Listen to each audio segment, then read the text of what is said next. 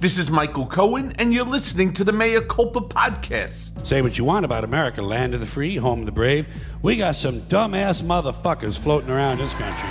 Dumbass motherfuckers, you know? You know I don't pull any punches, so I'm gonna tell it to you straight. We're in trouble, folks. We're living through an American apocalypse. Women don't have equal rights. Guns are more important than our children's lives. The separation of church and state has been obliterated. And just like that, we're no longer the greatest country on earth. This morning, the radical Supreme Court is eviscerating Americans' rights and endangering their health and safety. But the Congress will continue to act to overcome this extremism and protect the American people. Today, the Republican-controlled Supreme Court has achieved their dark, extreme goal of ripping away a woman's right to make their own reproductive health decisions. Because of Donald Trump, Mitch McConnell, and the Republican Party, their supermajority in the Supreme Court, American women today have less freedom than their mothers. With Roe and their attempt to destroy it, radical Republicans are charging ahead with their crusade to criminalize health freedom. Let's not be naive. The Supreme Court is now working directly against the will of the people and the good of the people. Polls have consistently shown that roughly 65% of Americans are pro-abortion. But 50 years of settled law and our fundamental right to privacy was wiped away Friday morning because of political bias and religion. We are now poised to go from being the United States of America to being the States of America, when a Supreme Court whose membership is the product of minority rule will defy 70% of the American people and revoke a constitutional right for the first time in history. The vision for America, as expressed by Samuel Alito and his clerks in the first draft of the Alito opinion to overturn Roe versus Wade, is a country where your rights will depend on where you live. Other countries of the world do not understand this. They do not understand how a fundamental right, like the right of women to control their own bodies, depends on your address. The morality of the few now dictates the lives of the many. And we know it's just the beginning because Clarence Thomas told us it was just the beginning. Contraceptives and all things LGBTQ+ are next. The dissent from Justice Thomas makes very clear that there is a voice on the Supreme Court that is willing to go after or at least address the questions of same-sex marriage or contraception or whatever. And it's the same general legal framework that would strike them down. So that's, point one. Point two is that right now, Justices Kavanaugh and Roberts in their concurrence made clear that maybe, we're not going to go all the way there yet. Well, that means that we're one justice away if one of them were to leave the court or change their mind or whatever else from those questions coming up. So I think, there isn't any more clarity today than there was yesterday, and we're sort of entering the legal Wild West here. Yes, elections do have consequences, but evil people will lie, cheat, and steal to become elected or confirmed. And that's who we're dealing with, evil people. According to a recent Gallup poll that happened before Roe versus Wade was banned, only 25% of us have any confidence in the Supreme Court at all. A record low because the court is basically illegitimate and hopelessly lopsided. Thanks to Mitch McConnell and Donald Trump, who bent the rules to pick up Kavanaugh and broke them to confirm America's not-so-sweetheart, Amy Coney Barrett. So, on something that is really a major cause with major effect on over half of the population of this country, who are women, after all, it's distressing not to get a straight answer. So let me try again. Do you agree with Justice Scalia's view that Roe was wrongly decided? Senator, I completely understand why you are asking the question, but again, I can't pre-commit or say, yes, I'm going in with some agenda, because I'm not. I don't have any agenda. I have no agenda to try to overrule Casey. I have an agenda to stick to the rule of law and decide cases as they come. And just as the Congress came together to create the first bipartisan gun laws in decades with the Safer Communities Act, the Supreme Court pulled the rug out from underneath it all and deemed concealed carry the new law of the land. With an opinion written by Thomas that again was ridiculously antiquated and intellectually limp. What happened at the court is tremendously bad. I think it's, I wonder how long we're going to have these institutions at the rate we're undermining them. And then I wonder when they're gone or they are destabilized, what we will have as a country. And there is nothing conservative about the radical right. They are the opposite of who they say they are. You can't support criminals like Trump and his merry band of insurrectionists and call yourself the party of law and order. You can't dictate the reproductive rights of millions and call yourself small government. I don't believe anyone should be forced to take the vaccine. It should be your personal choice. You should make the choice based on your health, based on the decisions you want. We as Americans can make our own choices. Thank you. For our own families, for our own bodies. If I'm elected governor here in Arkansas, we will not have mask mandates. We will not have mandates on the vaccine. We will not shut down churches and schools and other large gatherings because we believe in personal freedom and responsibility. That's one of the key cornerstones, frankly, of our country. Oh, yeah. The right has been all about my body, my choice when it comes to vaccines and masks. But conveniently, that personal freedom does not apply to abortion. The willfully ignorant, conspiracy-loving MAGA base that drives the Republican agenda hates liberals. And apparently, they'll stop at nothing to own us. I mean, think about that. They want to own us. It's not irony, it's fact, and they now have the guns to do it. This week's hearings prove beyond any reasonable doubt that the former president and his supporters led a coup that is still on track to destroy our democracy. And what can we do to stop it? Vote before elections become a thing of the past. Vote because you want to leave a better world for your kids. Vote because you are a kid and you simply won't let this shit stand. Vote. Fucking vote. We have just a few short months until November, and should we lose, all bets are off. This isn't a warning, folks. This isn't a drill. So wake the fuck up and don't ask yourself later, what could I have done? I just told you. Vote. Now let's get to the news.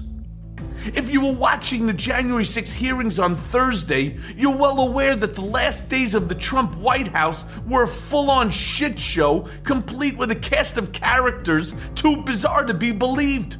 During this installment, the committee sought to prove that Trump tried to corrupt the DOJ with a scheme to steal the 2020 election. Pompous legal hack John Eastman, discussed during Tuesday's hearings, was apparently the connection between Trump and Jeffrey Clark, the nerdy environmental middle manager who became acting attorney general for all of 30 seconds before the real DOJ heavies, Jeff Rosen, Richard Donahue, and Stephen Engel, laughed him out the door. Jeff Clark was proposing that Jeff Rosen be replaced by Jeff Clark.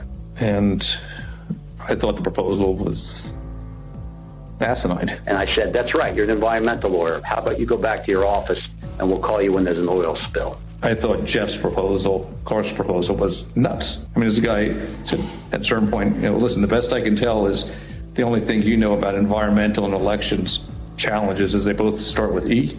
And based on your answers tonight, I'm not even certain you know that. Clark had repeatedly been told that there was no evidence of widespread voter fraud, but nonetheless, he pressured the DOJ leaders to send a bogus letter he'd written to state lawmakers, falsely claiming the election was fraudulent. For what?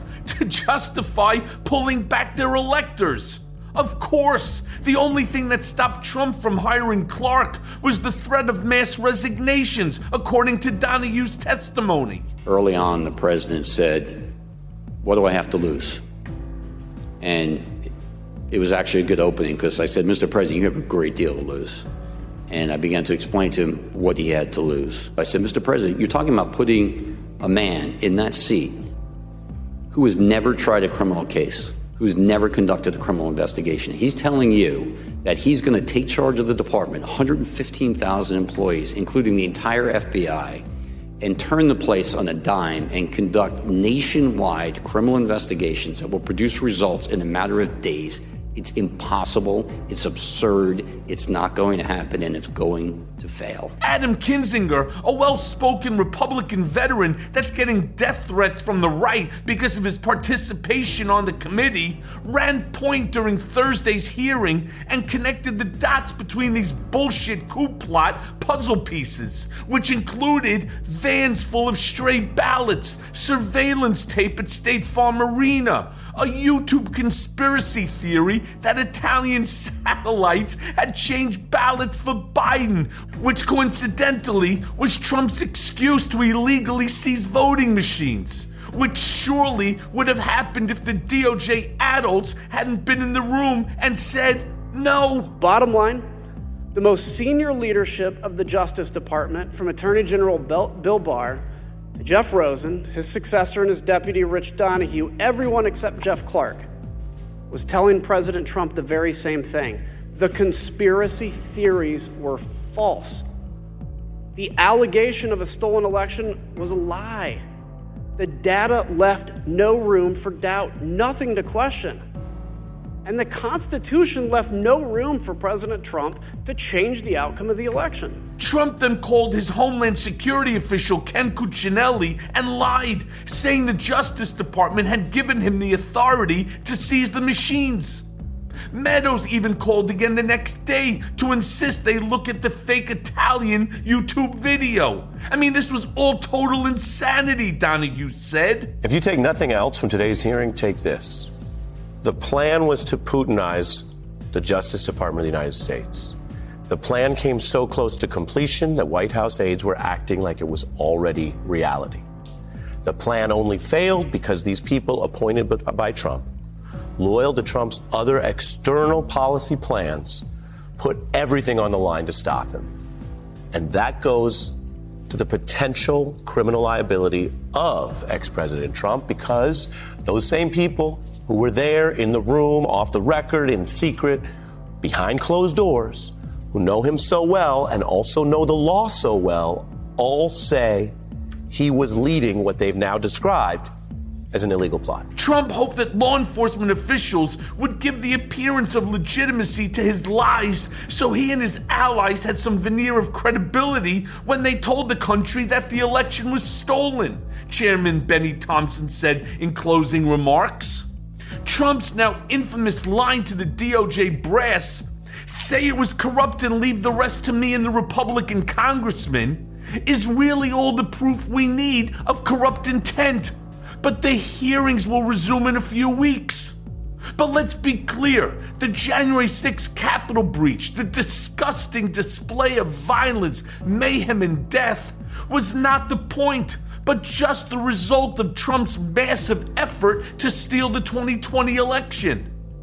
It was like crashing the car after 20 martinis when you're out of control. I mean, shit happens. But quick, the cherry on top of last Thursday's hearings, all of the pardons that Trump's toadies knew they'd need when all was said and done. Matt Gaetz, Andy Biggs, Perry, Brooks, Green, and Gomert. And nothing says guilt like asking for a pardon. Was Representative Gaetz requesting a pardon? Believe so. The general tone was, we may get prosecuted because we were defensive of, the president's positions on these things. The pardon that he was requesting, was as broad as you could describe. From the beginning, I remember he's from the beginning of time up until today, for any and all things. He mentioned Nixon, and I said Nixon's pardon was never nearly that broad. Also, early Thursday morning, Jeffrey Clark was dragged out of bed in his pajamas by the FBI, who then tossed his place, raided his electronics, and left him to cry on Tucker Carlson's shoulders like a fucking baby. At what point can we say the Department of Justice, where you once served, is a political instrument? It's completely out of control. Yeah, I think this is highly politicized, and it's also part, Tucker, if you didn't know it, of a nationwide effort yesterday. There were multiple states where multiple people were roughly simultaneously, raided for their electronic devices. And that obviously requires a high level of coordination. And look, with the hearing that was pointed at me and targeting me today, with the special audience member of Sean Penn, so you know this is Hollywood. The very next day, it looks highly coincidental. And Tucker, I just don't believe in coincidences. Apparently, the bus was timed so that Clark wouldn't freak out and bury all his evidence once he realized that the committee's laser-sharp inquiries were focused on him.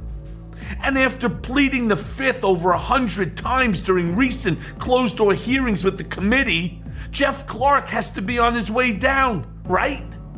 Update. Last show I mentioned that the Virginia Senate race was heating up and promises to be bloody. The New York Times has confirmed a rumor that Representative Elaine Luria knew from the start that serving on the House committee investigating the January 6th could be a political liability in her Republican-leaning district in Virginia's Tidewater. Sure enough, the MAGA lackeys are using her service on the committee against her. She knows now that she may lose. You just want to thumb your nose at it because that's the most important thing about serving, Luria told the Times. If I don't get reelected because of this, that's okay. No Republican but Cheney says the same these days. I can't trust Obama. I have read about him, and he's an Arab. He is not. No? No, ma'am. He's a decent family man, citizen that I just happen to have disagreements with on fundamental issues, and that's what this campaign is all about. He's not. Thank you. With the passing of Arizona Senator John McCain, who relished his maverick status and voted for gun regulations, immigration reform, and against repealing the Affordable Care Act, there are no real Republicans with backbone left. The party now consists almost entirely of terrified sheep willing to fall in line behind the MAGA base regardless of the consequences. It's almost strange to think that the check and balance that Democrats and Republicans once provided for one another and the country is gone. It's just another casualty of Trumpism. Speaking of which, Trump was caught lying at a Faith and Freedom Coalition event last week when he said that CNN is liable for using the term the big lie and now has to quit using the term or go to court. Not true, but CNN's new chief executive, Chris Licht, is attempting to return CNN News to something more like journalism of yesteryear and less like a liberal bitch fest. Licht asked that the term big lie be used sparingly so that the news they present comes across as fair and balanced. Licht is looking to offer middle-of-the-road viewers an alternative to Fox and is probably correct in assuming that Anderson Cooper is the sort of newsman that people intrinsically trust. Hey everybody, I'm Lara Trump. Thanks so much for joining us to hear all about the President's Week. Real news. That's actually on YouTube. That actually exists. That's real. I mean, it exists in the sense that it's real. It's not, well, you know. She's a senior advisor, and it turns out a TV personality in an alternative universe called Real News Update. It's a good example of what happens when, politics reaches the crossroads of authoritarianism in the cast of Dynasty. Though I'm not sure which character she is. I do highly recommend that YouTube channel if you like your campaign propaganda, like you like your Trump steaks, heavy on branding, light on sourcing. Weird bit of trivia. Hitler wrote that people were more apt to fall victim to the big lie than the small lie, which might explain how he was able to scapegoat the Jews when Germany's economy crashed. But apparently the big lie was uttered on CNN broadcasts over 3,500 times since the 2020 election. CNN went on the warpath even before Trump was elected, and their constant outrage was premised on the idea that Trump posed a truth emergency or novel threat to American democracy. And you know what? He did, and they were right. But it is increasingly clear to this reporter that the only rational way out then will be to negotiate, not as victors, but as an honorable people who lived up to their pledge to defend democracy and did the best they could.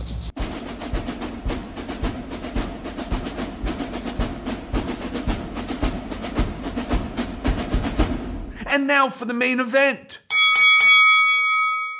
We welcome back to Mea Culpa Scott Dworkin, co-founder and lead investigator of the Democratic Coalition and creator and host of the Dworkin Report. Dworkin is a proud member of the #TheResistance, and his original Dworkin Report helped uncover the Trump-Russia affair with the Democratic Coalition and explained it to a national audience on MSNBC well before Special Counsel Mueller's probe even began. Dworkin served as the deputy director for both the 2009 Presidential Inaugural Committee and 2012 Democratic National Convention. Scott was also a senior advisor on both the draft Biden and run Warren run campaigns. To date, Scott has worked on campaigns and with organizations in all 50 states and D.C. with his company, Bulldog Finance Group. You can find Scott on Facebook, on iTunes, and his Medium blog, his Daily Cost blog on Stitcher Radio, TuneIn Radio, SoundCloud, Muckrack, and on Twitter under the handle #Funder. You can also find his many MSNBC appearances on the Democratic Coalition's YouTube page.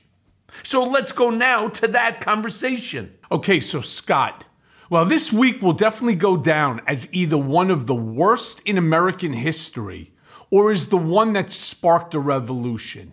Now that Roe versus Wade has been essentially overturned, will this be the moment that Americans finally wake up and fight to take back our rights, or will we just roll over? Because, look, I know women, especially women of color, will immediately feel the brunt of this terrible ruling. But do you think it'll be enough to get the Democrats out in November? And when I say the Democrats out in November, I'm not talking about out of office. I'm talking about out to vote.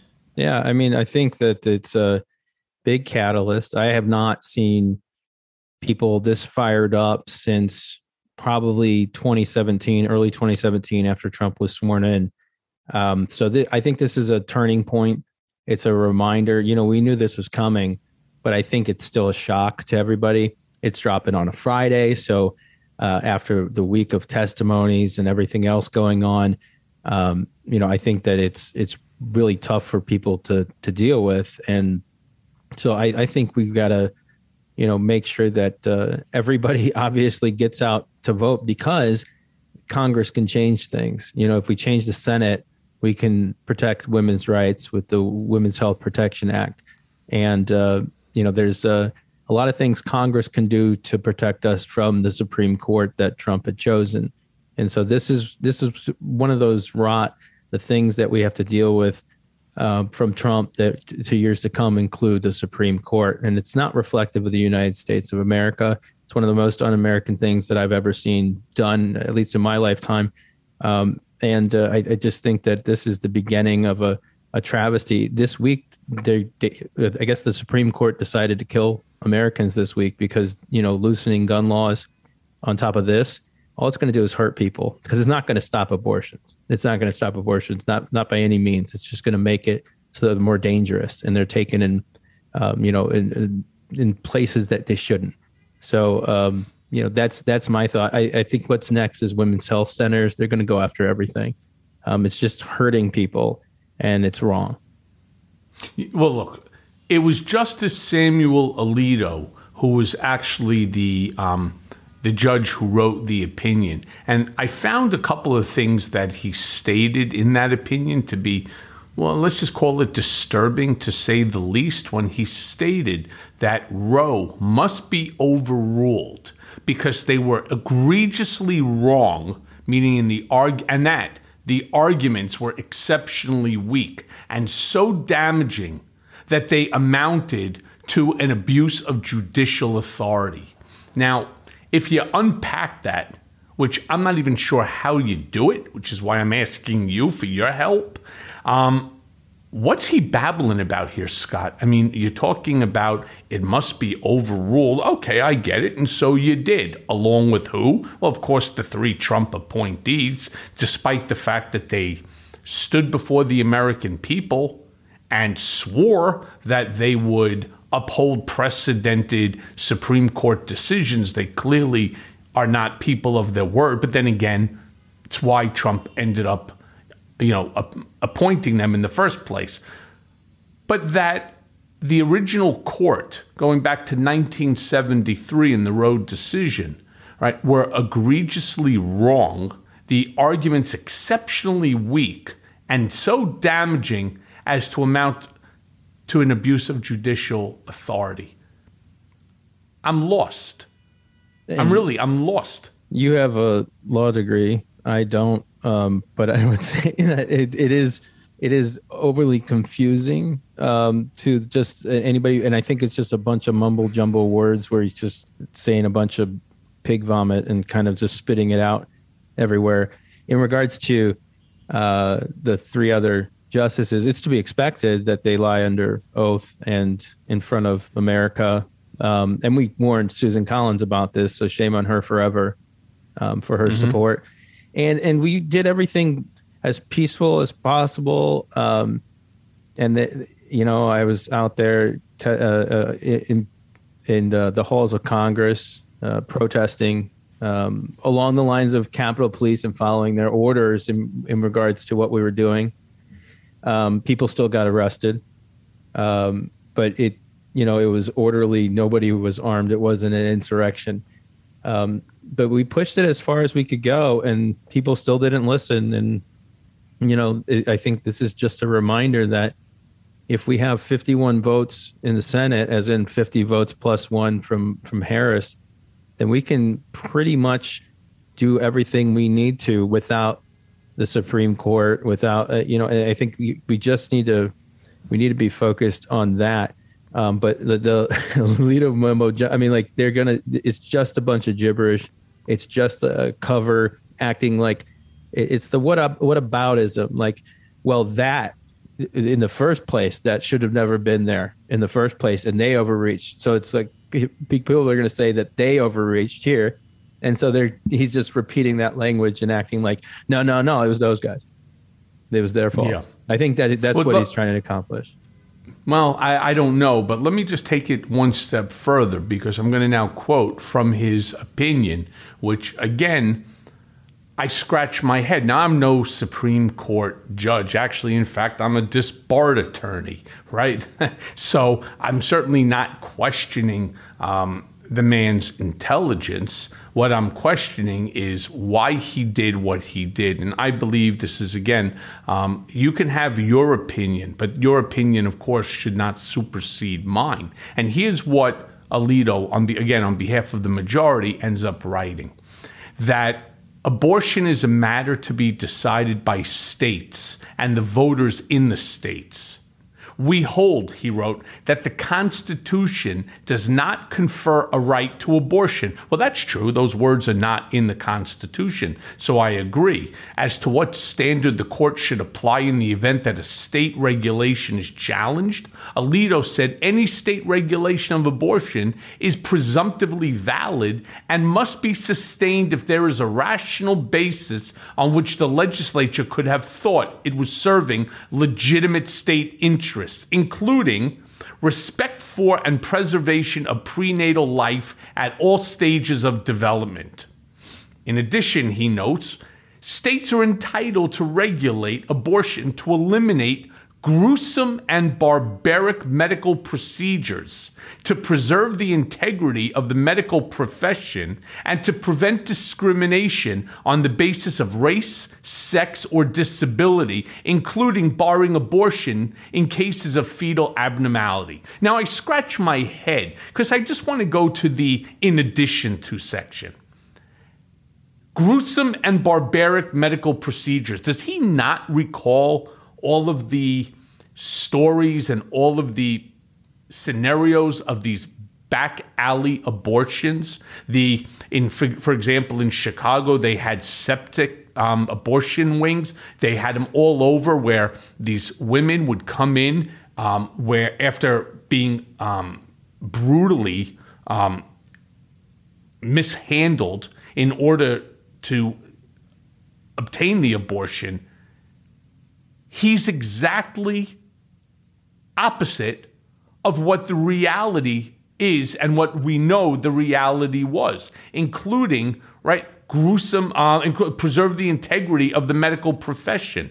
Well, what does this have to do with the medical profession, right? This has to do with people who are clearly not either licensed medical doctors or they're the bottom of the barrel and they're doing these back alley abortions. Everything he says here is, for lack of a better term, it's bullshit. He's trying to back in he's trying to back into his decision with these sort of protectionism types of rights. Who do you think is going to be discriminated based upon their ruling? You think it's not going to be based upon race? Right? It's not going to be, obviously sex. It's not the man who's having the abortion or the child. This is really disability. I mean, fetal abnormality. What's he talking? It's like it's a smorgasbord of items that you cannot put them together in order to make the intended result. And this is so overreaching and so confusing to me. I don't know what else to do but to ask you for your thoughts. Yeah, I think the key thing is he mentions it's a medical procedure. And with most medical procedures, we don't choose. We don't have a choice, in regards to if we want to stay healthy, we need to do XY medical procedure. And a lot of times that's what the doctor will recommend an abortion if there's a certain scenario where it could kill the mother or where the baby will not survive for sure. Like it doesn't have an arm or it doesn't have a head. It doesn't have the right organs. It's not actually a living being. And they try and define them so that you're stuck with that scenario of possibly killing the mother. And that's, the same thing under rape and incest, where they force people who are even girls that are, 12, 13 years old to have babies out of incest. And it's just cruel and unusual punishment. Like that is gruesome and barbaric. Gruesome and barbaric is taking away the woman's right to choose. Gruesome and barbaric is making sure that, white men are controlling women's bodies across the world across America, instead of actually taking care of, I don't think that any of these dirty, grubby hands should be anywhere near, my daughter's aunts, niece, grandma's, anybody's body. And that's what they're doing, is these overprivileged dudes who have no idea what they're doing, who probably would with their mistresses go and get an abortion at a heartbeat, talk about this as a way to distract from the other things they are conning us with. And they don't really understand. They don't care to understand. They just know that a bunch of people seem to think that it's a good idea to ban people with abortion. What I've seen is it is worse than this. It is not just about abortion, because most of the things that Planned Parenthood does has nothing to do with abortion, right? But they try and paint it that way. And all it's going to do is hurt women, because they're going to use this to defund a lot of things that are women's health oriented. It's just going to hurt people. And those people who they're defunding are a lot of people of color and poor people throughout the country. And that's what they're focused on. Yeah, you hit it right on the head. My daughter, right after this came out, she was really upset. I have a 26-year-old daughter, and I gave her my cell phone, and she went on to my Twitter account because I have, well over 600,000 followers, and they're pretty engaged followers. And she goes, "Do you mind if I put something out? I'm really pissed." And I said, "Knock yourself out." And so she put out a tweet onto it that said, "The Supreme Court's ruling today regarding Roe v. Wade illuminates a sad and hard truth in our society. Those who control the means of reproduction control the entire social structure. That is a white patriarchy," exactly what you were just talking about. More than the devastating consequence of policing women's bodies, the repercussions lend themselves to persecution of women, minorities, and LGBTQ members. After 50 years, this is a saddening step backwards in our nation's history. We must fight this and support women's rights to autonomy over their bodies. And I was like, wow, well done. Really well done, well said. And it's absolutely spot on point. But it brings me, Scott, to my next question, which I wanted to ask you. Because my daughter is part of that, Gen Z, the youth vote. Is it coming? Especially now that it's clear that their rights are disappearing at literally an alarming rate.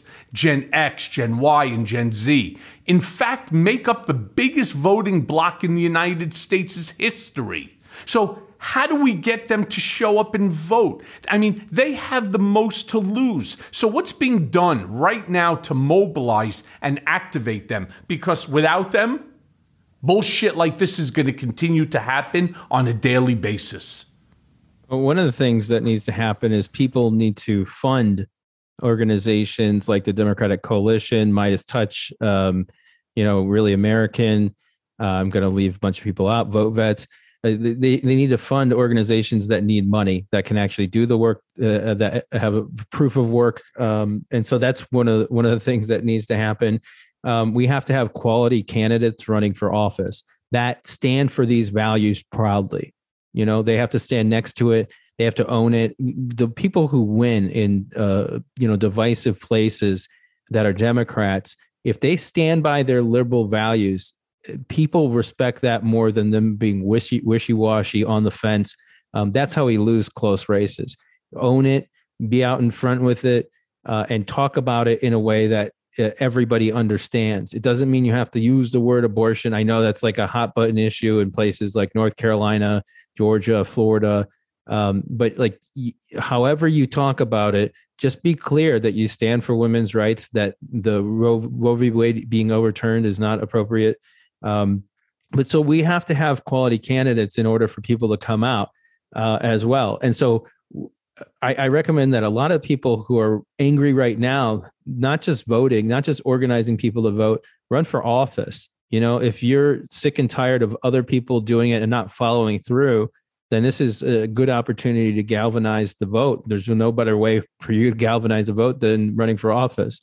So that's another thing is I think this is going to spur a women's revolution in this country that we've never seen before. Everyone was preparing for this moment. We don't have long until the midterm elections here. I think that this moment is the catalyst for why Republicans do not win back the House and why they lose Senate seats. And that's going to be the determination. There's going to be a one issue vote. And they're not going to have, here's what we've done. Like they'll be able to say, well, we did this for gun rights. We did this for abortion. But people, when they accomplish something, they think, oh, good. They're not like ready to go vote again. Like, oh, let's keep on going. No, we have we have the evidence. We have everything lined up for us where we can present the argument in the cases. So it's on the Democratic Party and organizations like mine and others to step up and make sure that we lay out the case as clearly as possible as to why it's beneficial to expand what we have. Because if we had a Senate where Manchin and Sinema were not standing in our way, if we had two more senators that were Democrats, and we could pass anything, and we could protect, again, a woman's right to choose. And so it really is key to galvanizing the base. I think we're prepared. I think we're more organized than we have ever been. And I think people are fired up. It is a Friday. It is the summertime. It's been a long week. It's been a long year. It's been a long 6 years. But I think people are ready and revved up, and they know that the finish line is coming up shortly. Early voting is going to start soon. We're prepared, but it's all about driving that funding and energy. And it's, again, hard to see. It's hard to see because everything is spread so thin right now. People are starting to use multiple social media platforms, so it's harder to have one thing trend on all platforms. But I think that there's going to be a focus on this for the election. This mixed with the January 6th committee results and these damning testimonies that are coming out being shortcut and into ads presented to swing voters in swing states. And I think they lose in places like Pennsylvania and Ohio and Wisconsin and Iowa. I don't know about Florida and also North Carolina. I think they lose there. These are the states where I think that they're going to get the blue wave is going to be a tsunami. It's going to be big. And this is just adding fuel to the fire. They have nothing to celebrate. And the timing for them is terrible for this. Timing for Republicans. Except, Scott, I got to push back on you Sure. Something here, because I don't see it the same way as you do. I don't see Gen X, Gen Y, and Gen Z mobilizing and getting angry. And in all fairness, it really should be, as of today, it should be these younger generations, not you or me, certainly not males, but the women should be furious right now. You know, one of the things I tried to do here on Mea Culpa is I tried to make this podcast as well into a movement. And I've been specifically trying to target the younger generation simply because they are the biggest voting bloc in U.S. history. And if we're able to secure them, we will be successful, as you state.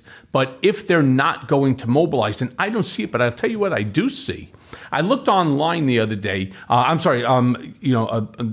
couple hours ago, and there's photos of, in various different articles, from the NPRs to Politico to the Times, etc., of the rally that took place in front of the Supreme Court earlier, today. And there's a whole slew of young women wearing, I am pro-life, I am the pro-life generation t-shirts, walking around with flags and banners saying protection at conception. And it's a slew of them. It's not 3 or 4. I mean, it could be the camera angle and how they took it. And I will guarantee you that the number of people against this decision outweighs the number of these pro-life generation rally goers. But I'm shocked that they had any.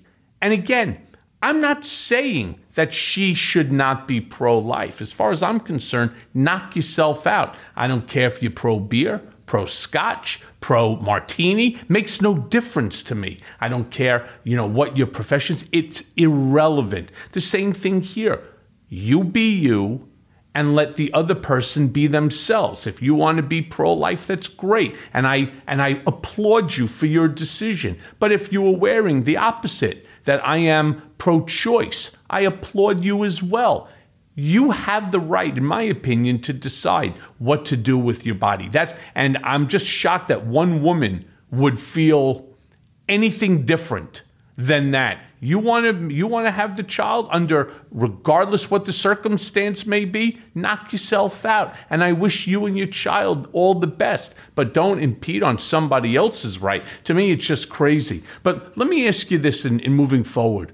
What else do you think will happen as a result of our right to privacy being stripped away? Is this the beginning of the end for marriage equality? And how about gay rights in general? I think that it's pretty well protected at the moment, but what are the bounds? What exactly? How far is the right willing to push this? And I think we need to recognize the fact that they'll push it as frickin' far as they possibly can. I mentioned to somebody today that I wouldn't be shocked. And I know this sounds crazy, right? But like, I wouldn't be shocked if some Republican starts pushing removing the women's right to vote at this point, because it just, at what point does this stop in regards to gay rights? That's next. You know, I don't see, there's still Republicans who push back vociferous, like hardcore against gay rights. That Marjorie Taylor Greene is a great example of terribleness, where she says, continuously that marriage between man and woman, marriage between women, and she uses those talking points from 20 years ago. And it's just like in a circle, and there's no reason for that. There's no facts behind what she's saying, and there's no truth to what she's saying either. But I think that it's, the alarm needs to go off in everybody's head. To clarify, the groups are organized. The groups are containing and getting people, trying to get people to galvanize. It doesn't mean that those people who are members of the groups are galvanized yet. So I think that looking for how we provoke them into action, into voting, into volunteering, into showing up in droves and being fired up about it, that's yet to come. Our right for privacy, I mean, I think we gave that up with social media years ago, on top of what goes on in the bedroom.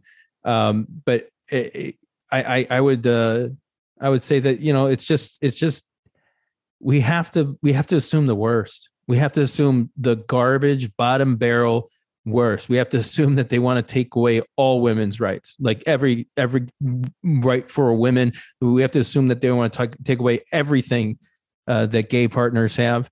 We have to assume the worst. That's playing in the mud. That's what I'm worried about, is they'll take it as far as we let them. And that's what we can't, but what I truly believe, and this is starting to happen in some places, is that it will rubber band. The extremism will cause it so that the liberals will be able to present a cohesive argument in a very liberal fashion. That's the infrastructure bill from Biden. He was able to do that because Trump had so much frivolous spending and so much nonsense. They're like, okay, well, we're going to go all the way to the moon with it. And so I think that this is going to backlash into, again, a place where it's just, there'll be states that embrace this wholly, but then there's going to be states that do not. And I think it's going to add to, division in this country. But at the end of the day, this is going to blow up in Republicans' faces in a nonviolent way. I just think that, or in a violent way. We don't know. We don't know. They're going to then start, trying to interfere with the LGBTQ community. They'll start doing it based upon violent with them on race. Them being violent. Absolutely. No. I wanted to make sure that blowing up in their face, I didn't mean blowing up in their face. Will they get violent? Absolutely. Yeah, they're terrorists. They'll absolutely. I would expect mini insurrections in states across the country when things don't go their way, when city councils don't go their way. This is at the end of that, Scott, what do you mean go their way? They're going to then reward people for turning in other people who had an abortion hunters. Crazy. That'll be your next reality television show that's on there. And then it'll start getting really crazy as the ratings go up. This is going to be, some Dog the Bounty Hunter bullshit. This is going to be some crazy stuff. And the more people that'll start to watch it, you'll see the higher the ratings go, and then the more the crazies will come out. Which now, let me ask you this then. The Supreme Court has outed itself as being a deeply partisan body.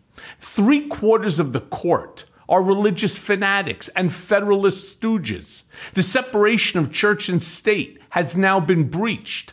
But it seems like there isn't any will to add justices to the court or set term limits for the high court justices. They don't even have a code of ethics to guide them. So what now? How can we fight the highest court in the land when they make a ruling, for example, like overturning Roe v. Wade? And why is it that we don't have more people? And why is it that we don't have term limits? I hate the concept, whether it's Supreme Court judges or federal court judges, that you have a job for life. No one should have a job for life other than being a parent. Right. Term limits obviously is a necessity. Adding to the bench would be wonderful, because I think it would help balance everything, as long as it balances itself, and it's not there's a mechanism or a way that we can actually balance the court. A code of ethics, man, we filed an ethics complaint on Kavanaugh during it, and it was actually considered, and it made it all the way to Roberts, who then, I believe, said he couldn't do anything with it because, and he didn't say this, but like the understanding from our lawyer was he can't do anything with it because there is no code of ethics. So it was handed to Merrick Garland, who was a judge at the moment. And then he said he couldn't do anything with it because Kavanaugh no longer stood under the lower court standing. And so he was applying the ethics code or whatever at the higher court. And then, so Merrick Garland then took it and handed it off to somebody else, and that person threw it out. And it was like, it was for lying under oath. And so they did consider it, but it just bounced around everywhere. And I found it interesting that Roberts even touched it. But he got it out of his court pretty quickly. I don't understand why they shouldn't, we should hold our elected politicians, especially the Supreme Court, at the highest standard. We should know everything about them inside and out, where their money comes from, who they're getting paid by before. We should know about everything that they stand for, because they're trying to represent America and they're doing a job interview, and we have to understand all that. And if you lie in your job interview, there should be repercussions for that. If you lie under oath about whether or not you support Roe v. Wade, or you believe it's settled law, and then you overturn it, like, that is, in my mind, a lie. I know what they'd say. Oh, well, I evolved on my opinion since then. Bullshit. Like they try that. The partisanship is rank. And I mean, Republicans, I assume, it's just going to get worse.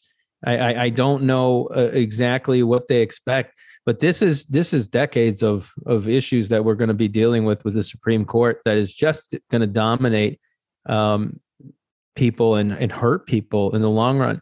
So my hope is that Congress changes and evolves into a way where they know that changes need to be made to the Supreme Court, because this is not what the founders intended.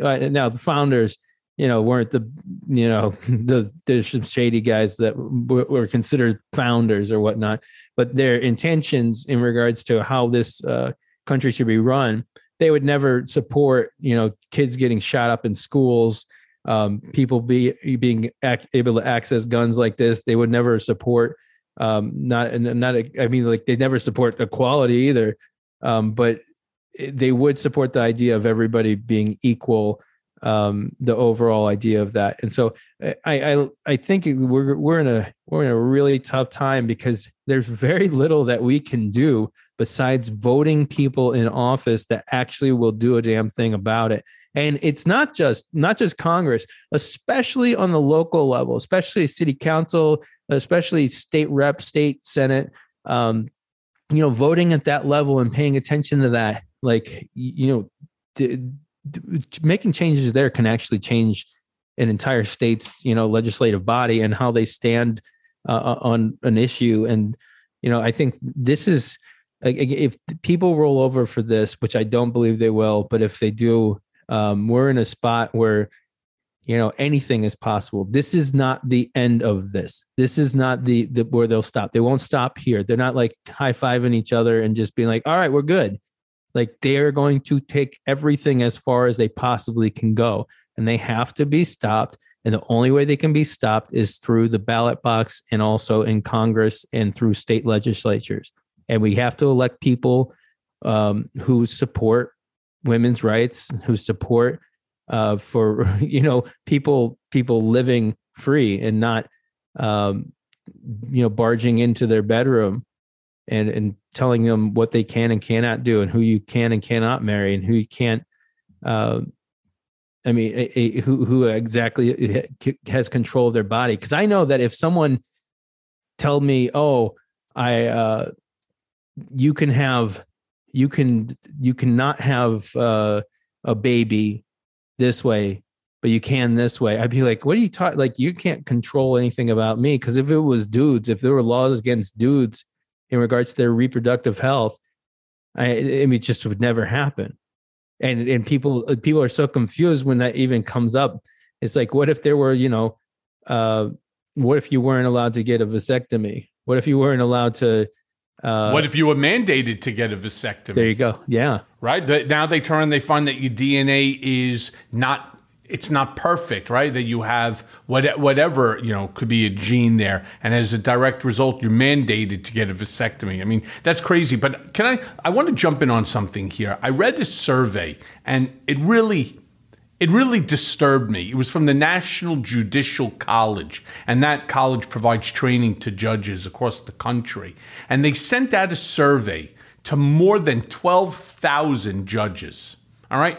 And what bothered me is that only 859 of those judges responded to the survey, but 97% of these 859 judges, so somewhere like 850, all responded agreeing that Supreme Court justices should be bound by an ethics code. And the fact that there is none, right? Could you imagine that they're lacking an HR department, so to speak, in the Supreme Court? We're talking about a court that makes decisions like Roe v. Wade, one that is the highest court in the land, the ultimate arbiter of decisions that are significant, and they don't have a code of ethics? I mean, I'm with you on it. I mean, what is it, 4 months ago that they brought on, Kavanaugh or Amy Coney Barrett, and now all of a sudden they've evolved, they've changed back to that Southern white Christian coalition, that evangelical, concept of Roe v. Wade, of abortion.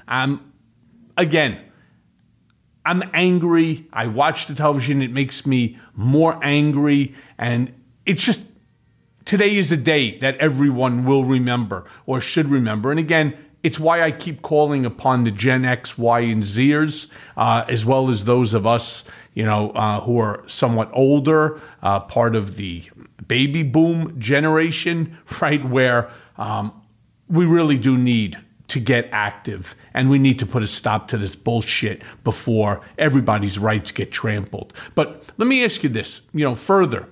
Justice Thomas, in my opinion, should be impeached, right? Just based on his wife's actions to support a coup attempt and to overturn the results of the 2020 election. In your opinion, why hasn't there been wider support to remove him from the court based on all that we know right now about his wife, Jeannie Thomas, and the fact that he refused to go along with, prosecuting those people that were at the January 6th insurrection? I think some people are in a wait and see mode, waiting to see what happens next, what evidence is going to be released in regards to her involvement, her funding, her support, and how she drove that, and also Clarence Thomas's involvement with that. There's no way he wasn't involved. There's no way he didn't know about it. There's no way he probably didn't support it. They're way too close. So, I've brought up this idea of him being impeached, and it's just to Republicans, there's not enough there, quote unquote. There's not enough proof that there was wrongdoing in their mind. And now keep in mind, these are the same people who voted to acquit Donald twice. So it'd be really hard to make it happen. I don't know what it would take. And I like him. He could have been inside the Capitol building, committing violent acts against police officers, and I don't think that they would impeach him. I'm not sure exactly what it would take, but it needs to be. I guess there's just not going to be a wide support to remove him, because I think people don't think it's possible, and people support it. like I'd say a vast majority of Americans support removing him from the bench.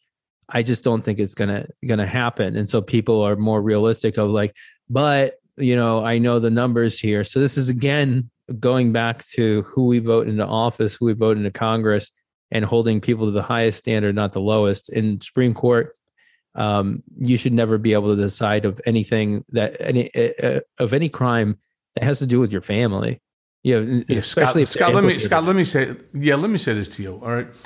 Republicans will never ask Thomas to step off the Supreme Court, because all that will happen is that it will give Joe Biden an opportunity to put someone on. So it's not that they don't agree that what he did in not permitting, or not wanting to see information, documentation released that would implicate his wife in the January 6th insurrection. It's simply because they don't want Biden to have a choice within which to pick the Supreme Court judge. And that's pretty fucked up if you think about it, right?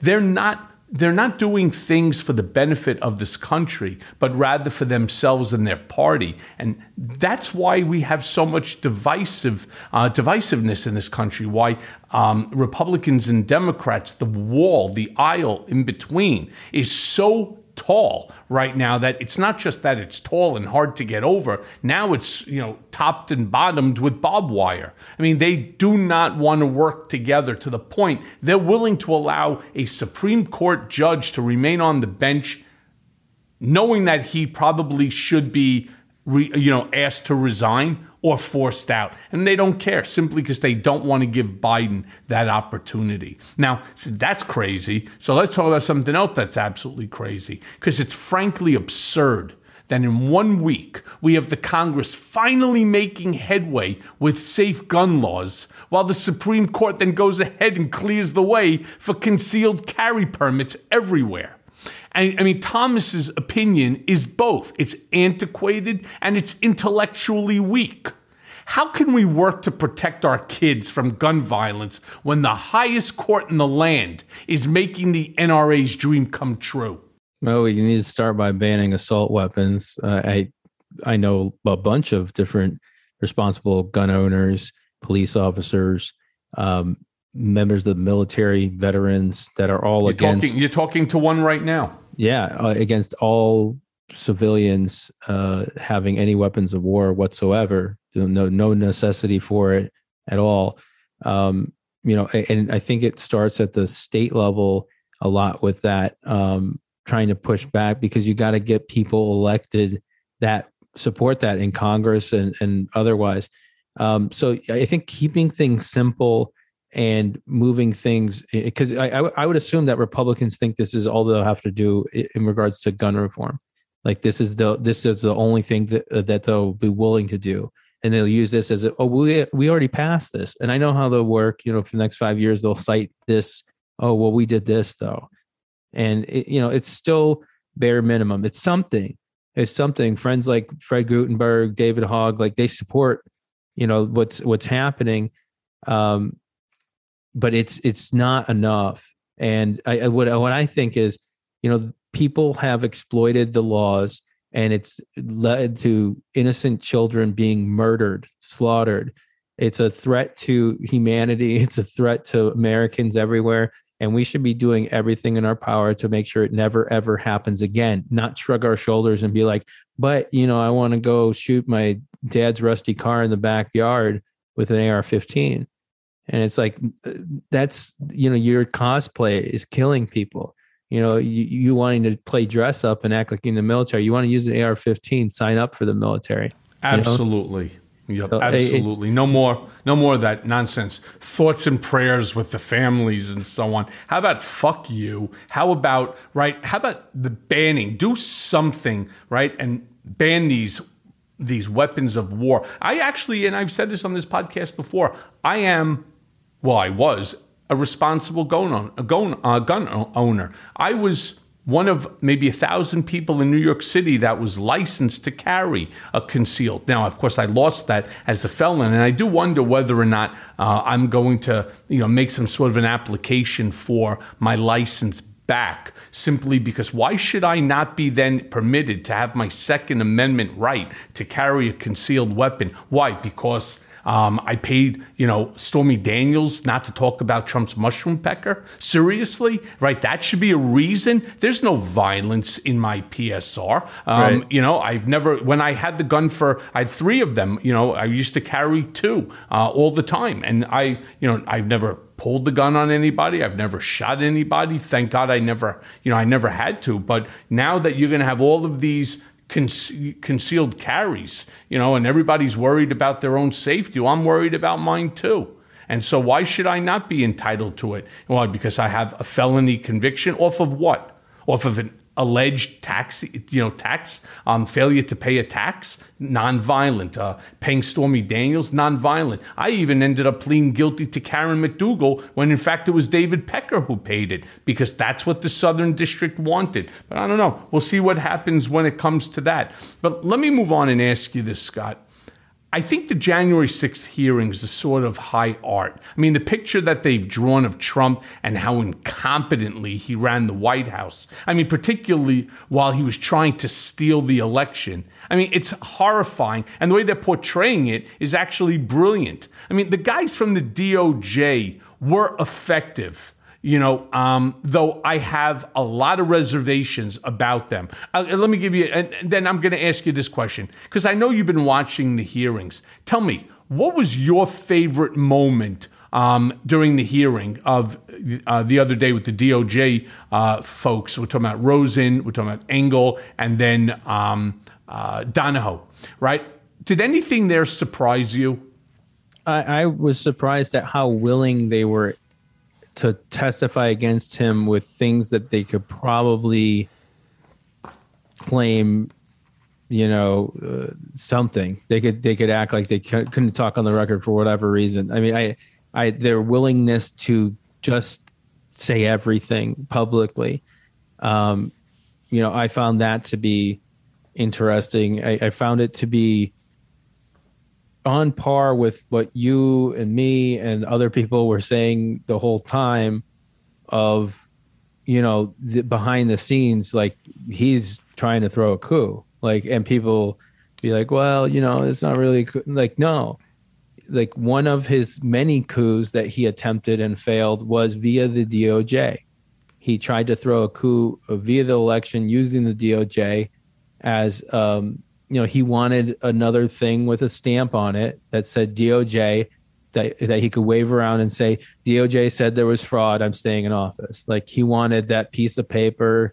And I think the most damning part of it was the fact that they showed up and they actually told the truth, and they actually told it said everything that transpired that we needed to know at this point.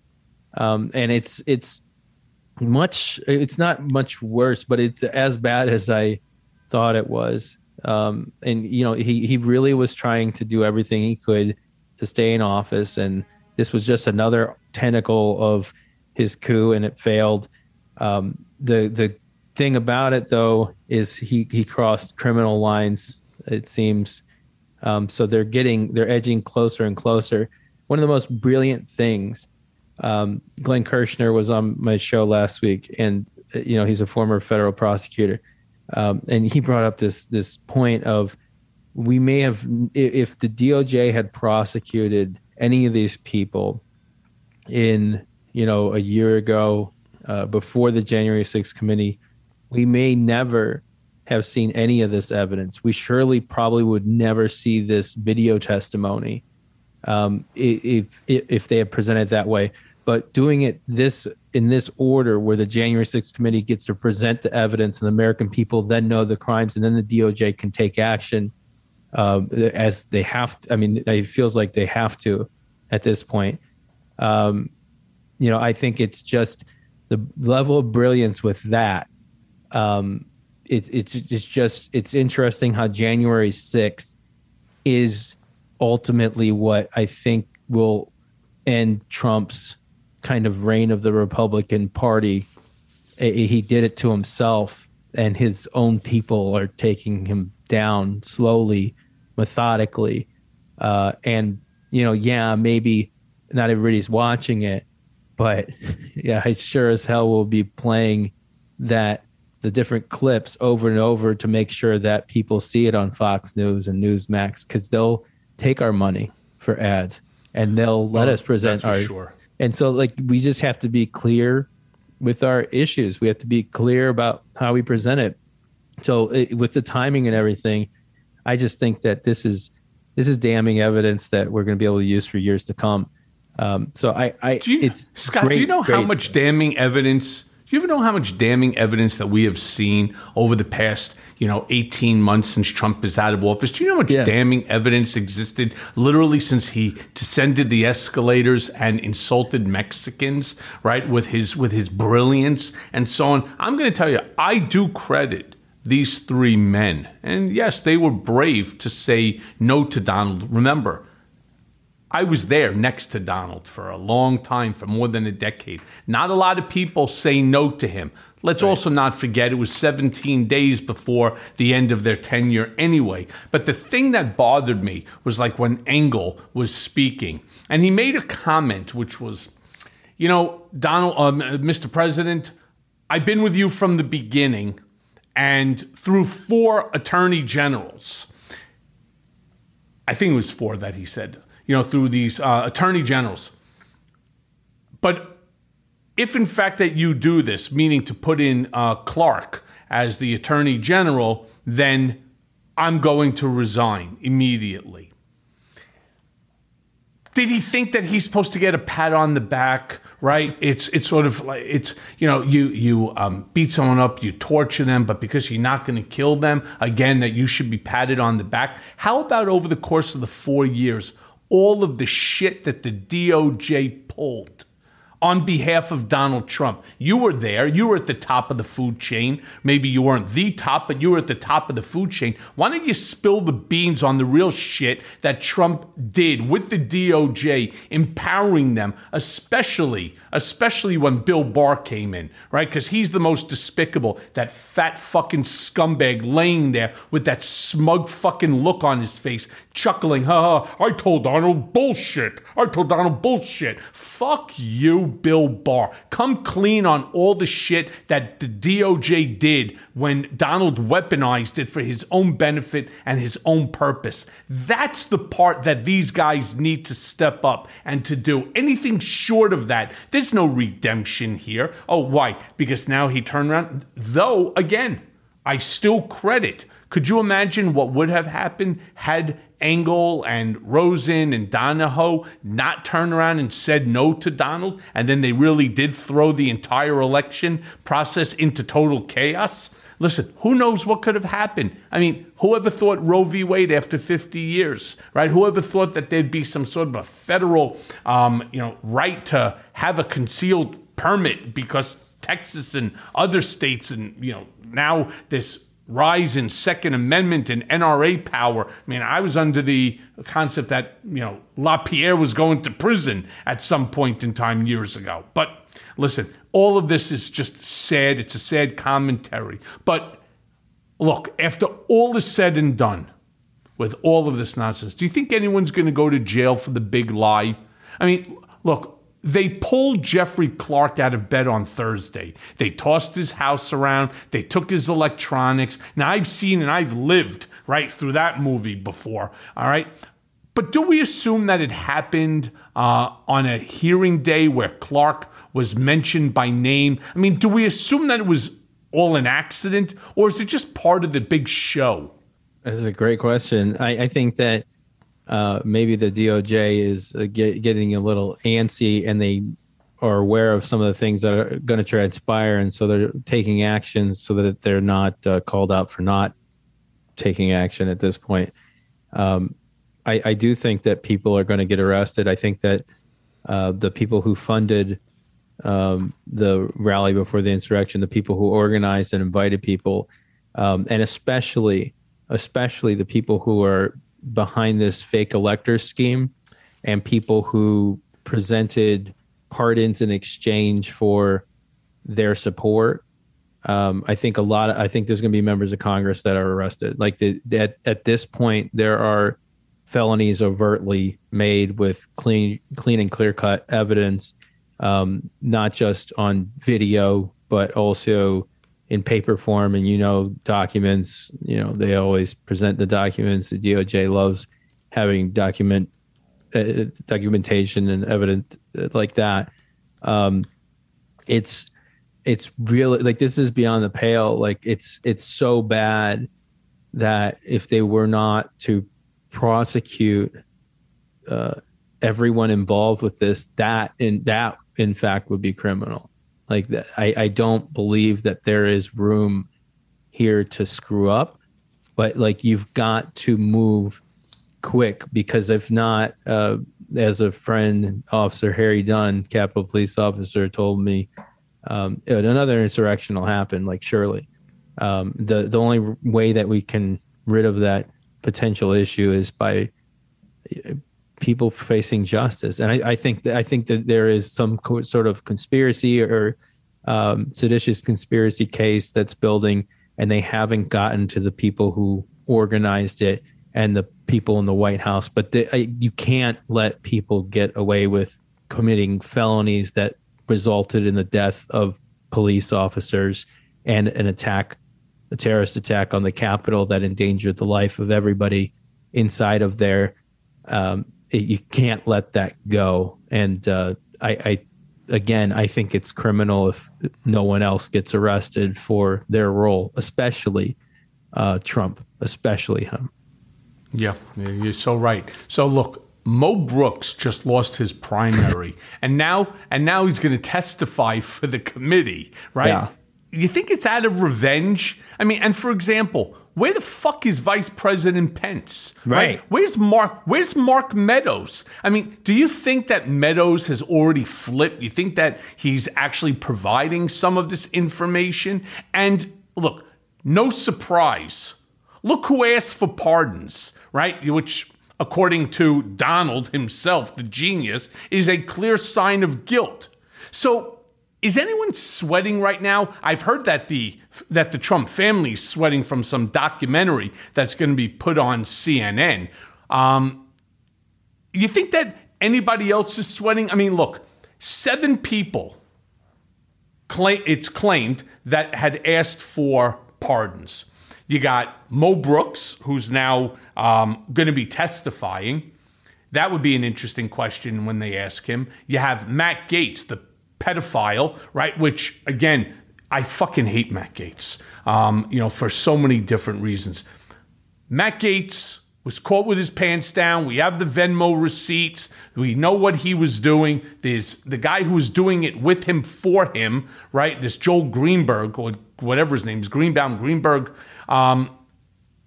provided all the information, including firsthand testimony. And yet, how long is it now? Over 2 years since those charges came about, and he's still not in handcuffs? I don't get that one. You got Andy Biggs of Arizona, right?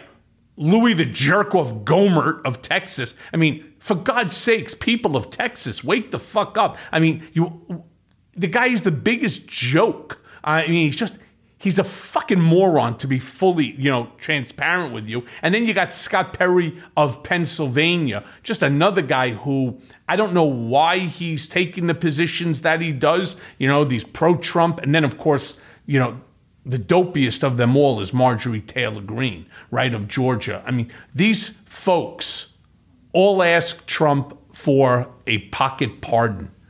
Why? That's a great question. I think it's because they know they committed crimes. And that's one of the only reasons, I believe Kinzinger said it, one of the only reasons you ask for a pardon is because you thought you committed a crime. And I think that what's funny about it all is that asking for a pardon in the way that they did is a crime. Just asking for it. And so, I mean, I think that my guess is Trump was advised that he couldn't give them pardons because that, in fact, would be a crime. And I don't know if why I'm sorry, Scott. Why would it be a crime? President has the right and the authority, vested in him in order to give a pardon for anyone or anything that he wanted. Look, they sold pardons like it was going out of style, right? And now all of a sudden, these folks are asking. And by the way, I also didn't agree with Adam Kinzinger's comment about, only guilty people, right? How about somebody that just doesn't want to be bothered with the whole thing? I can tell you that when Trump was out there talking about, I have the right to pre-pardon. Remember, I understand the code of Donald Trump and what he says. He was putting out there, don't cooperate and I'll take care of you. So now they were just asking, well, hey, how about the pardons? I don't want to be bothered with, going to prison. I don't want to be bothered by, having to spend millions of dollars, to protect myself from the Justice Department that I truly believe is corrupt, which is why I'm almost finished with the second book called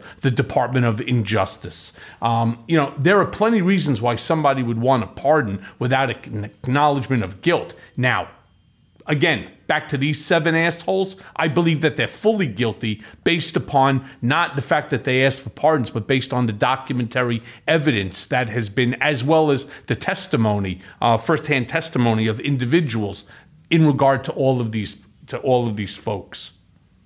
Right, and I think making it clear, Matt Gaetz wanted it for anything he'd done before, and I found that to be quite interesting as well.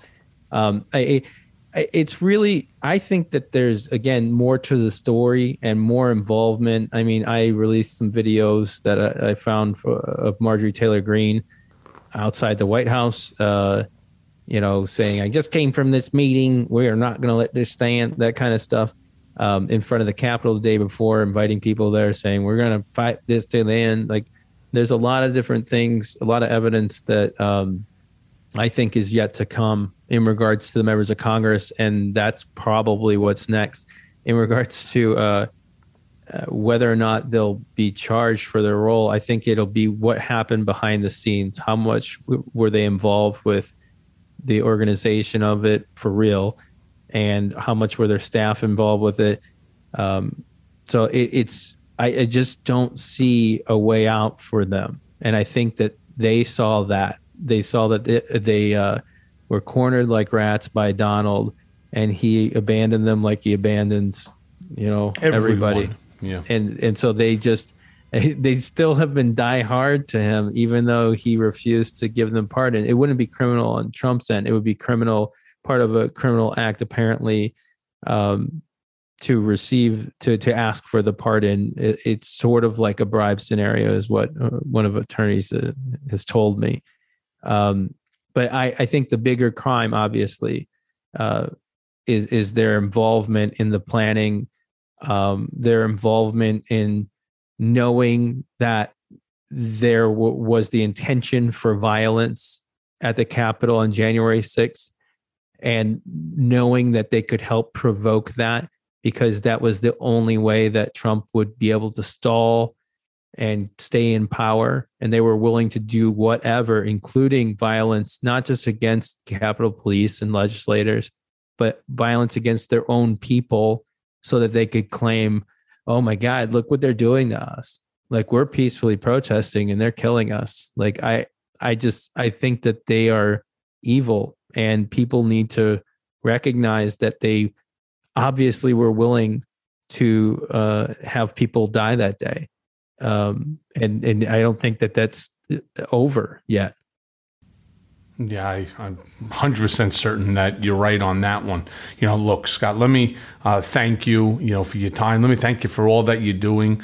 I'm not sure whether you have a book that's coming out, or whether you're hosting any events, soon. I certainly wish that you and the Democratic coalition certainly would. I listen also to the, Dworkin Report, your podcast. I find it fascinating, and I certainly recommend it. Let me just say to you, thank you, for all that you're doing. Like I am, we're just trying to educate the masses. We're just trying to mobilize folks with legitimate information, real honest information. It may be partisan, I'll acknowledge that, but there's no fake news here. There's no innuendo. A fact is a fact. And if somebody wants to say, well, your fact, is not accurate, that they did not intend to burn down the Capitol, they did not intend to destroy democracy, and so on. Well, I would say that there's something really wrong with you. The same holds true with, gun laws. I just think they're stupid. And same with this overturning of Roe v. Wade and all of the lies that comes out of the Trump camp, including now the theft of $250 million that was supposed to go into a legal fund that instead went into his pocket, right? The payment to Kimberly Gargoyle of the $60,000, right? The payment that they're making. Do you know, I'll just give you a fast one because, the hour goes by real quick. I'll never forget when my friend Omarosa ended up leaving. I remember that they called her up and she put it out there, and there's a recording of it. Laura Trump, who, by the way, is responsible for the rally. They took the rally over, she and Eric, from, what was her name, Jennifer Lawrence and her boyfriend Dustin, who had organized it. They came and hijacked it. But Omarosa was offered $15,000 a month, $180,000, to be paid by the RNC for her to go work at the RNC, in essence, to keep her mouth shut and not talk negative about Donald after she was removed from the White House. And that's the game that they play. They will use other people's money, right, in order to benefit themselves, even if it's a payoff, right, i.e. Stormy Daniels, Michael Cohen, stupid payments. So I'm glad Omarosa didn't take it. And I just want to thank you for all that you're doing, and certainly look forward to speaking to you very, very soon, because you're right, none of this shit's going away. Thank you, Michael. Thanks for having me on. I'll see you soon, my friend. And now for today's mea culpa. Roe versus Wade struck down. Miranda rights gutted. Concealed carry is suddenly law of the land. How the hell did we get here? And why? Who is it serving? Who wins when so many people lose? The criminalization of a woman simply trying to manage her own health care is so outrageous, so counter to what I've always believed were shared American values, that it's hard to wrap my brain around the events of this week without getting a real lump in my throat. When you let it all sink in, it feels like we've really lost our way. How do we maintain our common decency when one group of folks is taking from another and giving nothing in return? Rights? What a funny idea. We had them and then we lost them. Why? Friday it became a felony in Alabama to have an abortion. A felony. Pence is out stumping for a national-wide ban on abortion, and Clarence Thomas is gloating. He got us good. One law at a time, the longest sitting justice on the bench is exacting his revenge on an America that he sees as a failed experiment. These rights never came easy to him. He was a liberal, hard to believe, but it was the promise of civil rights that broke his heart. Because it wasn't the truth, it was the effortless way that white northern elites made a dark black man from the South feel. His color, a fact he can never change, has informed him about who Americans really are. And the cruelty we are capable of has never escaped him. Rather, it has become him. The only way I can make sense of these recent rulings is to think that hate and intolerance have come to rule the court. Not all time, just today. And tomorrow we'll resume the fight, or take a breath, or cry a little. But I hope that equality and a more perfect union are still the goals. We haven't gotten there yet, but there's things we can do right now to make a difference. Check our own hate and intolerance for one, because I'm fucking mad, but I can make a choice not to be an asshole. I've been that. I'm recovering, but we all fall off sometimes. The trick is to do little things, neighborly things, and smart things, like put your money where your mouth is. Spend your money on stuff you believe in, meaning, who are the corporations that you buy from? Do they support your values? How are the candidates that you vote for? Where does the money come from? The NRA? Then don't fucking vote for them and know that the poor and people of color are going to feel this swift and ugly repeal of our hard-won civil rights more than most. I'm mad at America. I'm not going to lie, but I also love America and believe that we can do better, that we will do better. We need to do better. We just have to keep looking for the way. And thanks for listening. Mea Culpa is brought to you by Audio Up, Midas Touch, and LSJ Media. And it's written and produced by Jimmy Jelinek. Executive producers are Jared Gustat, Jimmy Jelinek, myself, Michael Cohen, and Phil Alberstadt. Our editor is Lisa Orkin. It may be a new day politically, but nowadays the landscape is more confusing than ever. Donald Trump may have lost the battle for the presidency, but in many ways, Trumpism is winning the war on the state and local level. Mea Culpa is here to help guide you through the wilderness and keep you informed.